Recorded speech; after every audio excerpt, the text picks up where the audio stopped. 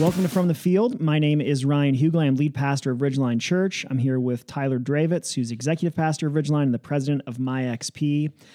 It's great to be back together for this. This week, we're going to talk about what, at least for pastors and preachers specifically, has been probably the most consistent mantra that I've heard from them on social media that we all seem to share in common.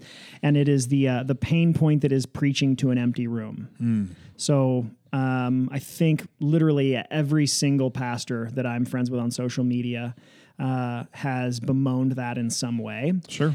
And as you know, it's been probably the biggest pain point for me personally over the last few weeks as well. And so we're going to just talk a little bit about that. And it has gotten better, and there's some reasons that it's gotten better. It's not just the time alone, but some specific steps that I've taken, that you've taken, and that we've taken together that have made a really big difference that hopefully will be helpful to others. So I'll just start by talking a little bit about my experience, and then you can share about from the support end, Sure. some advice that you might have. Great.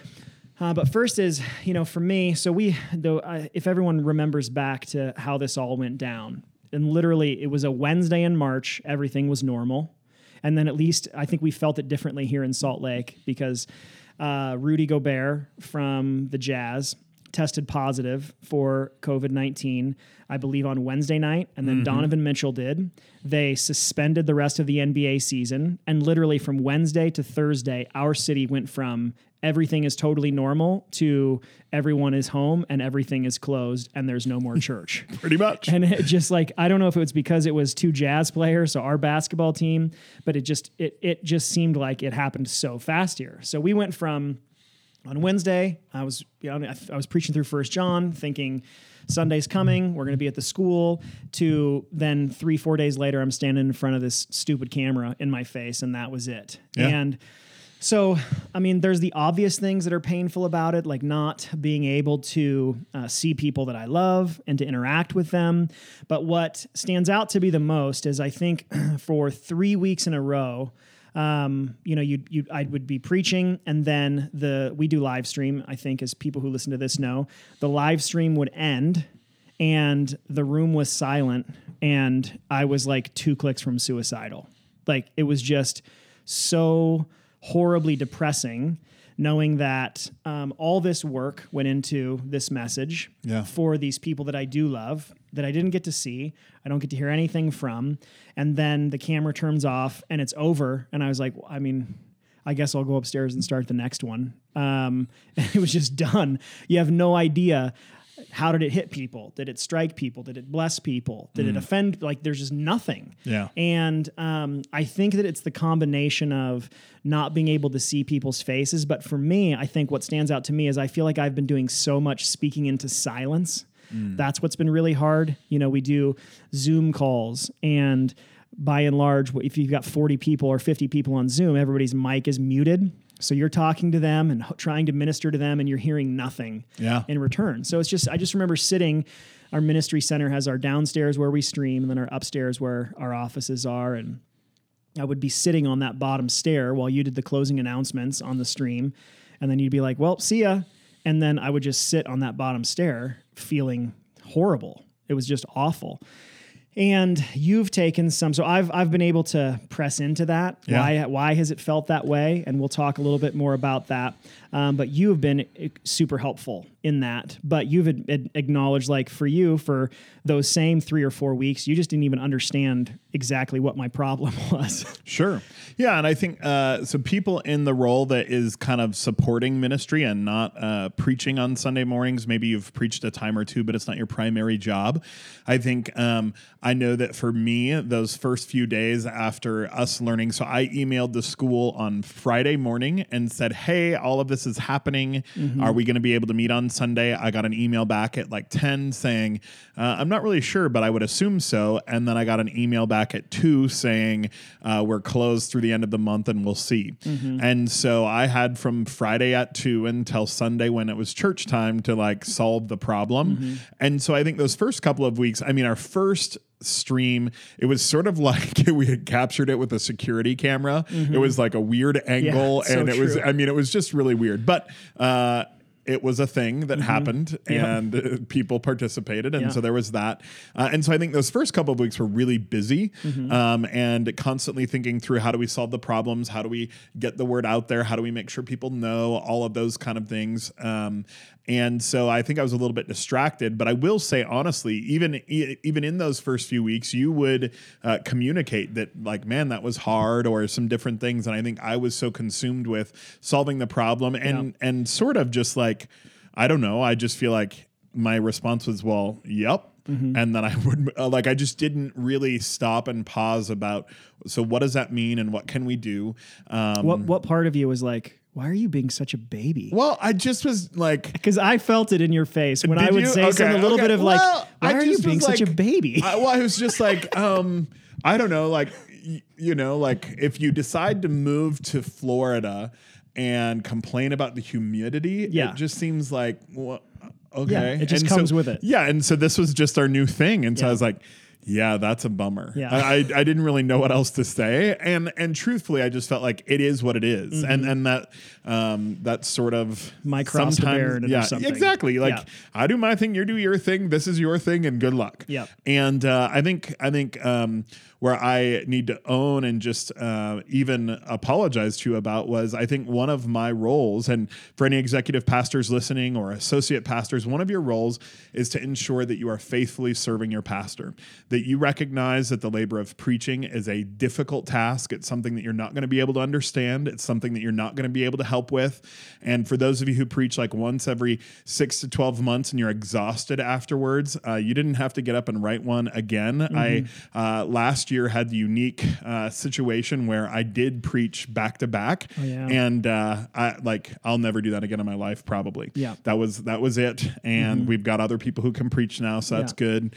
And I just really feel like it's our job to pay attention to be to serve well the needs that exist. And I think that it wasn't until a couple weeks ago that you just seemed real bummed, just real bummed. And I was like, I work in the afternoons supporting the churches through my XP on Sunday afternoon. And so you had gone into your office and just shut the door for, I'm not sure if you were crying, and I don't even know what was happening. What I was doing. But I was like working, and you were like, you came in and you're like, hey, I'll see you later. And you just like walked out like, sad clown. And I was just like, hey man, are you okay?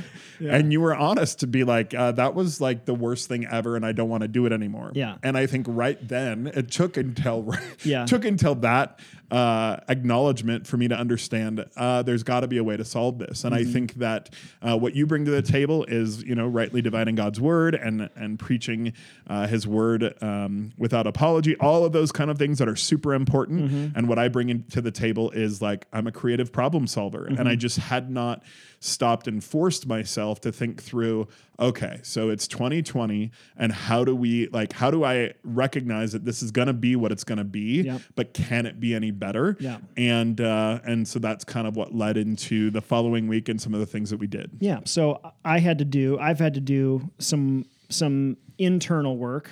In addition to that, there was also some actual ways that I needed to go about doing my work differently.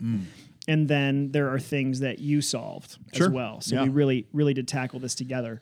So here are, I think, the top 4 things that have made the biggest difference. The first one is, and this is specifically for those who are preaching pastors, you need to acknowledge your desire for praise and your desire for affirmation. I was unaware of the extent to which it brought me comfort and probably some level of validation. Just those little bits of that was a really great sermon, or here's what connected with me, or thank you so much for doing that. Even just those tiny little things. Sure. The moment they were removed and I started to hurt as a result of it, it took me a few weeks to see oh wow, I've really become a slave to that need for validation and approval and praise that comes with that.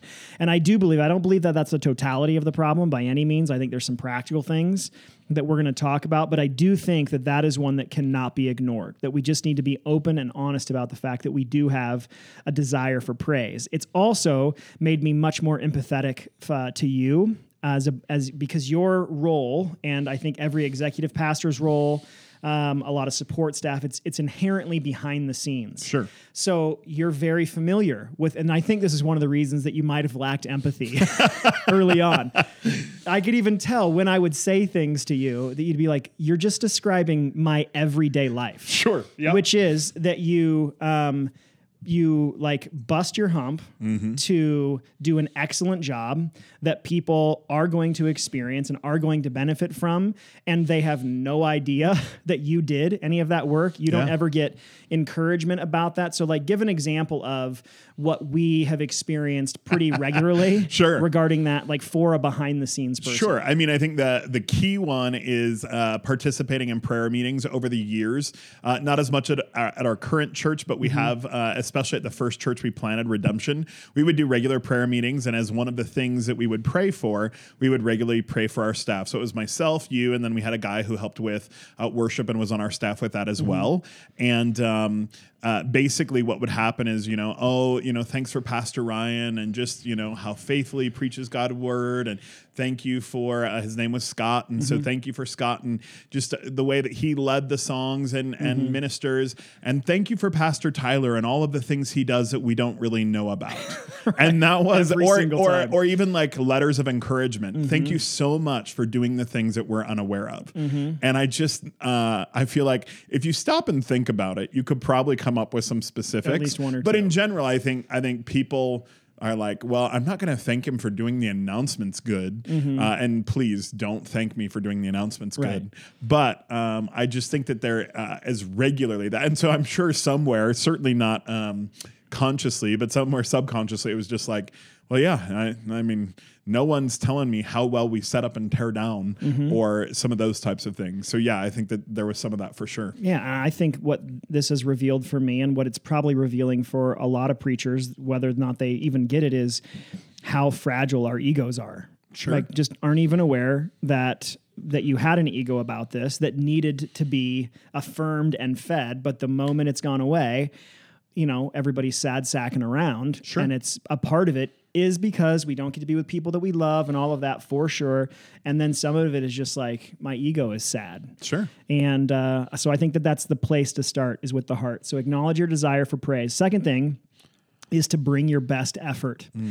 I noticed this theme for 2 of the weeks that were really bad. And these are 2 of the weeks that you felt. And the last one is the one that it finally connected for you. But I was I just finished preaching through the whole book of 1 John. And my last 2 chunks in 1 John were very big chunks. And if you're familiar with the way that John writes, he kind of jumps all over the place. And so big chunks in John are very difficult to preach in any way that like there's synthesis through the whole thing. It's better to preach these smaller chunks. But I, just because of our preaching calendar and what we were heading toward with Easter and this new series that we're starting this week, I had to do these big chunks. And so my sermons, these two weeks in a row, it was not my best. I guess I would just say it like that. Sure. And I felt very frustrated with the preparation all week long, which is not normal for me anymore. Usually it's not super laborious and I don't hate it like I used to. But it was just so hard to get it all together. And so then I preached what felt like a very mediocre sermon, and then it was done and over, and I felt sad about that. And so I think what has helped with that in the past, because every 1 out of 4 sermons is always going to be mediocre, at least. But what helps with that is when you're in a physical worship service and afterwards you get to talk to people and you get to hear from them how God still uses the mediocre sermon in their life. Sure. And so like Isaiah says God's word doesn't return void. You get to experience that when you preach a crap message and then hear from people and God still used it and here's how. Well, now we don't have that. Yeah. So you just preached a crap sermon and then got to feel sad about it all week while you prep the next. And so for me, one practical thing that I'm trying to be very mindful of is, because that kind of interaction is not as built in right now, that every single piece of content I produce, whether it's a devotional or a sermon or whatever it is, I have to know that it is 100% my best effort. Yeah. Because I'm not going to get to hear how God still used it. So I have to know, just me and Jesus, like, this is as good as I can do. Sure. Because I don't have anyone else to help me understand how God still used it. Does that make sense? Oh yeah. And I think to your point, like now is not the time to phone stuff in. No. You know, I've even seen some memes go around that in the middle of a pandemic, you don't have to be like super efficient or something Yeah. like, and I just feel like, but maybe you do, you know, I think that even some of the small businesses or restaurants that I think I have continued to frequent are the ones that are like setting it up and knocking it down. Yeah. And the ones that you go in and everyone just seems like it's over and they're counting the days. Like, sadly, I have to get this off my chest, but Let's do it. the final Schlotzsky's in Utah has closed. And I don't know. Here's what just happened. 99% of people listening were like, what's Schlotzsky's? Yep. Funny name, Serious Sandwich. That's their like really? sub-brand. Oh yeah, for sure. And I love it. And it's Funny name, styrofoam bread. Yeah, that it's would be not another. even good, but I love it. I know But you love anyway, so don't be that guy. I mean, they closed in like 3 days in. Seriously, it was gone. I was just like, what? Well, Guess we're not You're gonna not try. even try. Yeah. Just folding up. And so I think looking at it and saying, but how can we continue, whether it be in my job, whether it be in my sermon, whether it be in the things that I'm responsible for behind the scenes, how do we get better and better and better every week? And I think even to echo on that, I know it's about preaching to an empty room, but if you watched our feed, I trust that if you watched week 1 and then each week, you would notice that we've gotten a little better each week. Like, and we're talking the tiniest position of the camera, maybe, or lighting. we had a couple of LEDs that were like half broke but in storage, and so we turned those suckers on. You know, I mean, anything to continue to create an environment where people can engage from their living rooms. And I think certainly not to overproduce it, but to bring our best. And I think that's something that we really value. Yeah, I think another benefit is on the mental health end, in that the more you're pouring yourself into, because this is the only, I understand what people mean with these memes of like I understand we're all trying to cope through this. Yeah, so absolutely. we're all eating more carbs and no one's coming out of this with a beach bod. Yeah. But if the fire department has to cut us out of our living rooms at the end of this, that's a problem. So I think while I understand the, like, you don't have to be efficient during this time, at the same time, I think the only thing that I would press back on that a little bit is just laying on the couch feeling sad is not an effective strategy for health. I've tried that. I've got to tell you that didn't go well. Go great. No, the days I've gotten up and like done my hair and like gone in, like those are good days. The couch day is not as great. Yeah, it is healthy. And you feel better at the end of the day when you have really given yourself to whatever your task is. Totally. If you're a mom, give it to being a mom. If you're a dad, giving it to being a dad or a pastor or whatever it is, give yourself fully to that task, do your best, and you will feel better at the end of the day. So acknowledge your desire for praise, bring your best effort. The third one is, despite the fact that we have lost these physical touch points and interactions with people, I still think it's really helpful to build in feedback loops. So that would be finding ways to still communicate with people that are listening to you preach so that you can still hear what is connecting and what's not. Not just looking for that sort of vague affirmation of that was a really good sermon, but so you can still know and understand what's working and what's connecting. So we have one lady I was telling you about in our church named Sarah. I think she's probably emailed me about 5 times since we started this. Okay. And it's always only like one sentence. But when I was doing the Ridgeline Daily Feed during Holy Week, I had focused those devotionals on Good Friday and the crucifixion. Yeah. And I think on Good Friday, I referred to Good Friday as an uncomfortable gift. I'd used that phrase. Yeah. And she emailed me later that day, and it was one sentence like, uncomfortable gift is the perfect description of Good Friday.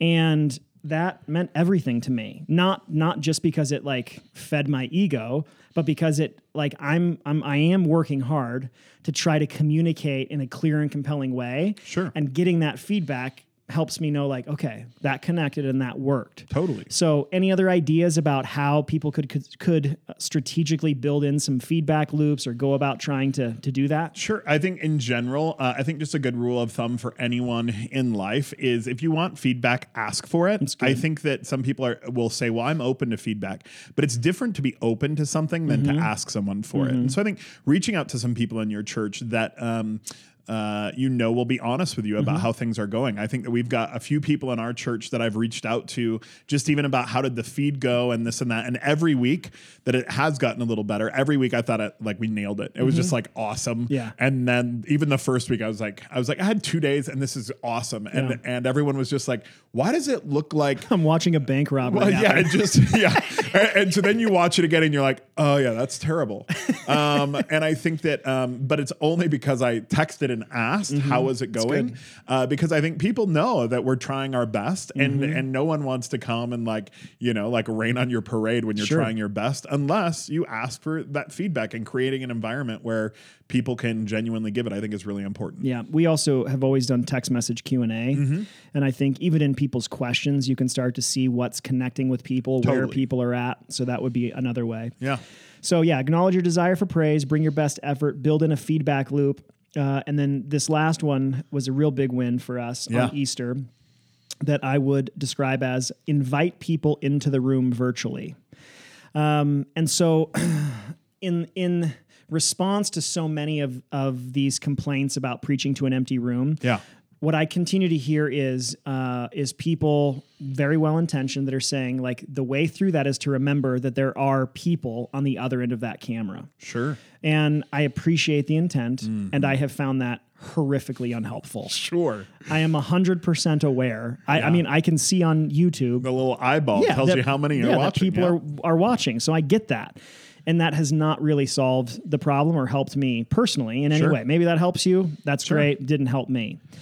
And so we had seen examples of like some pastors that had printed out pictures of people in their church and like set it on pews and on chairs so they could actually see that, which I think is great as well. Yeah. You went one step further last Sunday and came up with what for me was genuinely in this season I know life-changing sounds really dramatic, but it's been pretty depressing. Yeah. And last week I left still wanting to be a pastor. Great. Which was great because I hadn't felt that way for a while. Sure. And it was just a tremendous blessing. So talk a little bit about what we did and how we went about doing it. Yeah, for sure. So I had seen some of those things of the pictures. I think what's different is like some of those pastors are preaching in the room that they always preach in. Yeah. And so I think what people have done is even like print pictures and put them in the like regular spot those people sit. And so there's some sort of connectedness.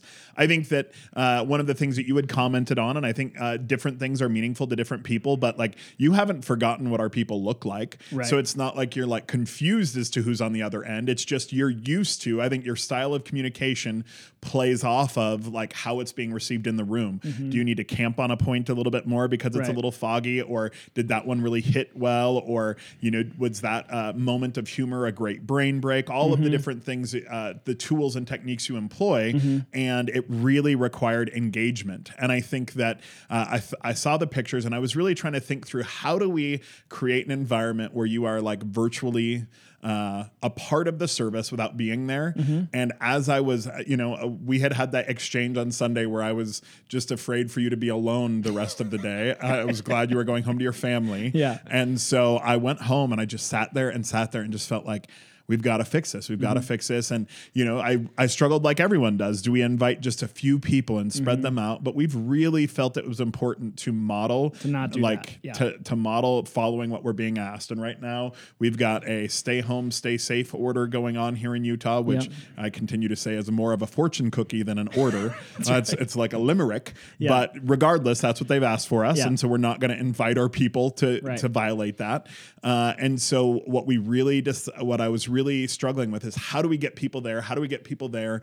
I know that we've used Zoom and that didn't really work. And so as I was dwelling on this, what came up in my mind was this scene from Modern Family where Phil is like stuck in a hotel or he's sick. I can't fully remember all the details. I think it's a holiday episode. He's missing a holiday or something. And so he is there, like it's basically an iPad on a stand, and he's there on these like wheels, and so he can control it back and forth. But he just like keeps popping, and he can go like up and down, and so he'll like pop up in conversations or wheel around, that kind of thing. And it was interesting because you got to see his facial response. I mean, it was as though he was there, but it is very like character-esque way. Yeah.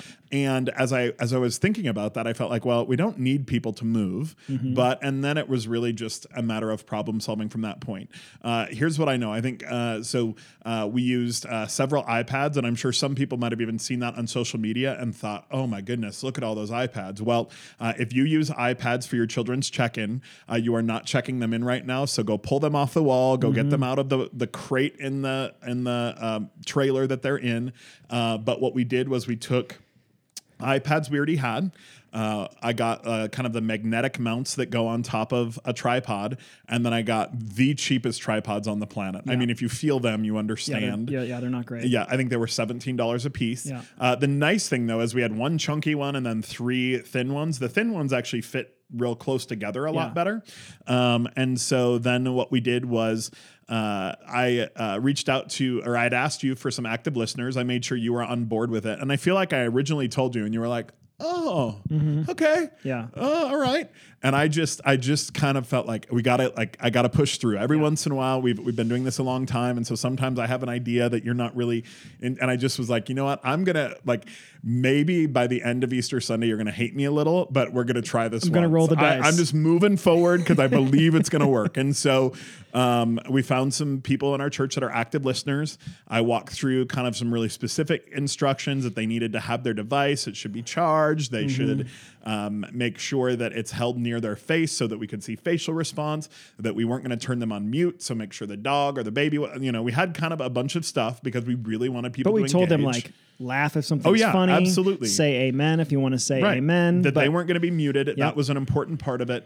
And so then basically what I did was I put iPads up. There's if you follow Ryan on Facebook or Instagram, you can see a picture of exactly what we did. Yep. And so for about $100 and a few conversations, I was able to then I just called everybody on FaceTime about 30 minutes before the service.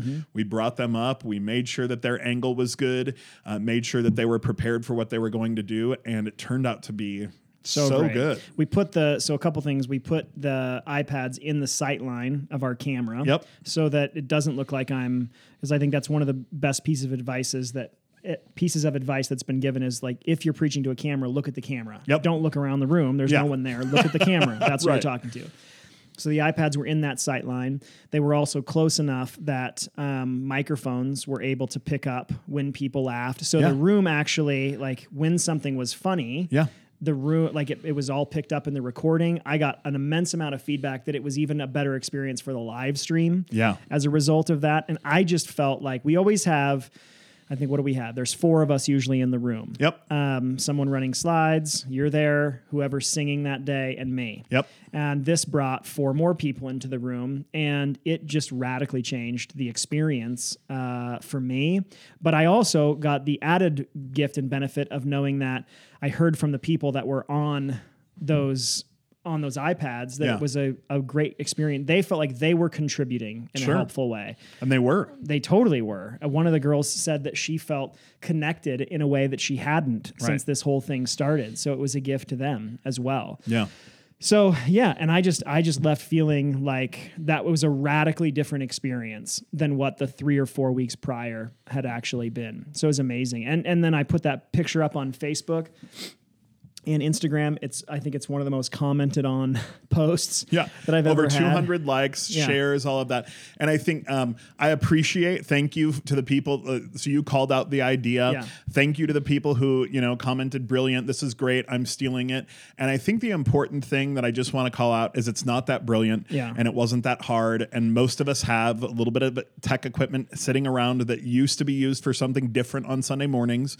And I think that's what it goes back to my original point of it's really important. I think if you took anything away from today's podcast, if you're not the preacher, obviously you're going to take some things away if you are, but if you're not, follow up with your pastor, follow up with the guy who preaches and make sure that there's not anything that you could do that might lend itself to be a blessing to him, a blessing to your church family.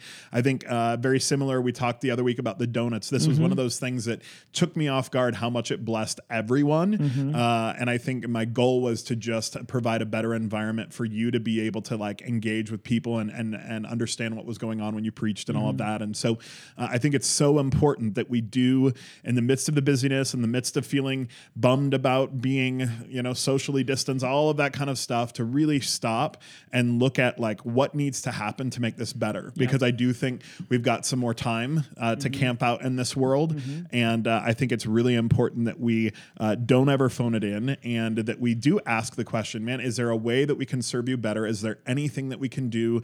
And it might be a little thing, it might be a big thing, but we're there to serve alongside. God's called us to serve alongside our lead pastors and the preachers of our church. And I think that that's such an important element that, truthfully, I think I appreciate all the accolade, but I think what that told me was very few people are doing that. Very few people are stuck, because FaceTime, everyone's FaceTiming all the time.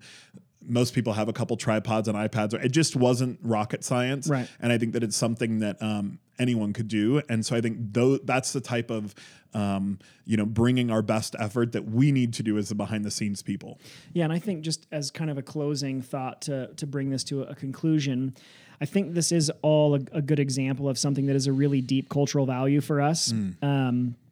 And is true regardless of conditions. So whether or not we can meet physically or we have to stream or all of that. And that would be, don't identify problems that you're not willing to solve. Yeah. And I think that's one, like we're both critical processors. So we have like the spiritual gift of identifying problems. But what we don't need, like the world's full of problems right now. Yep. And we don't really need anybody else pointing out problems. What we need is to actually do the hard work of solving problems. And it is hard. Yeah. And it requires creativity and it requires effort.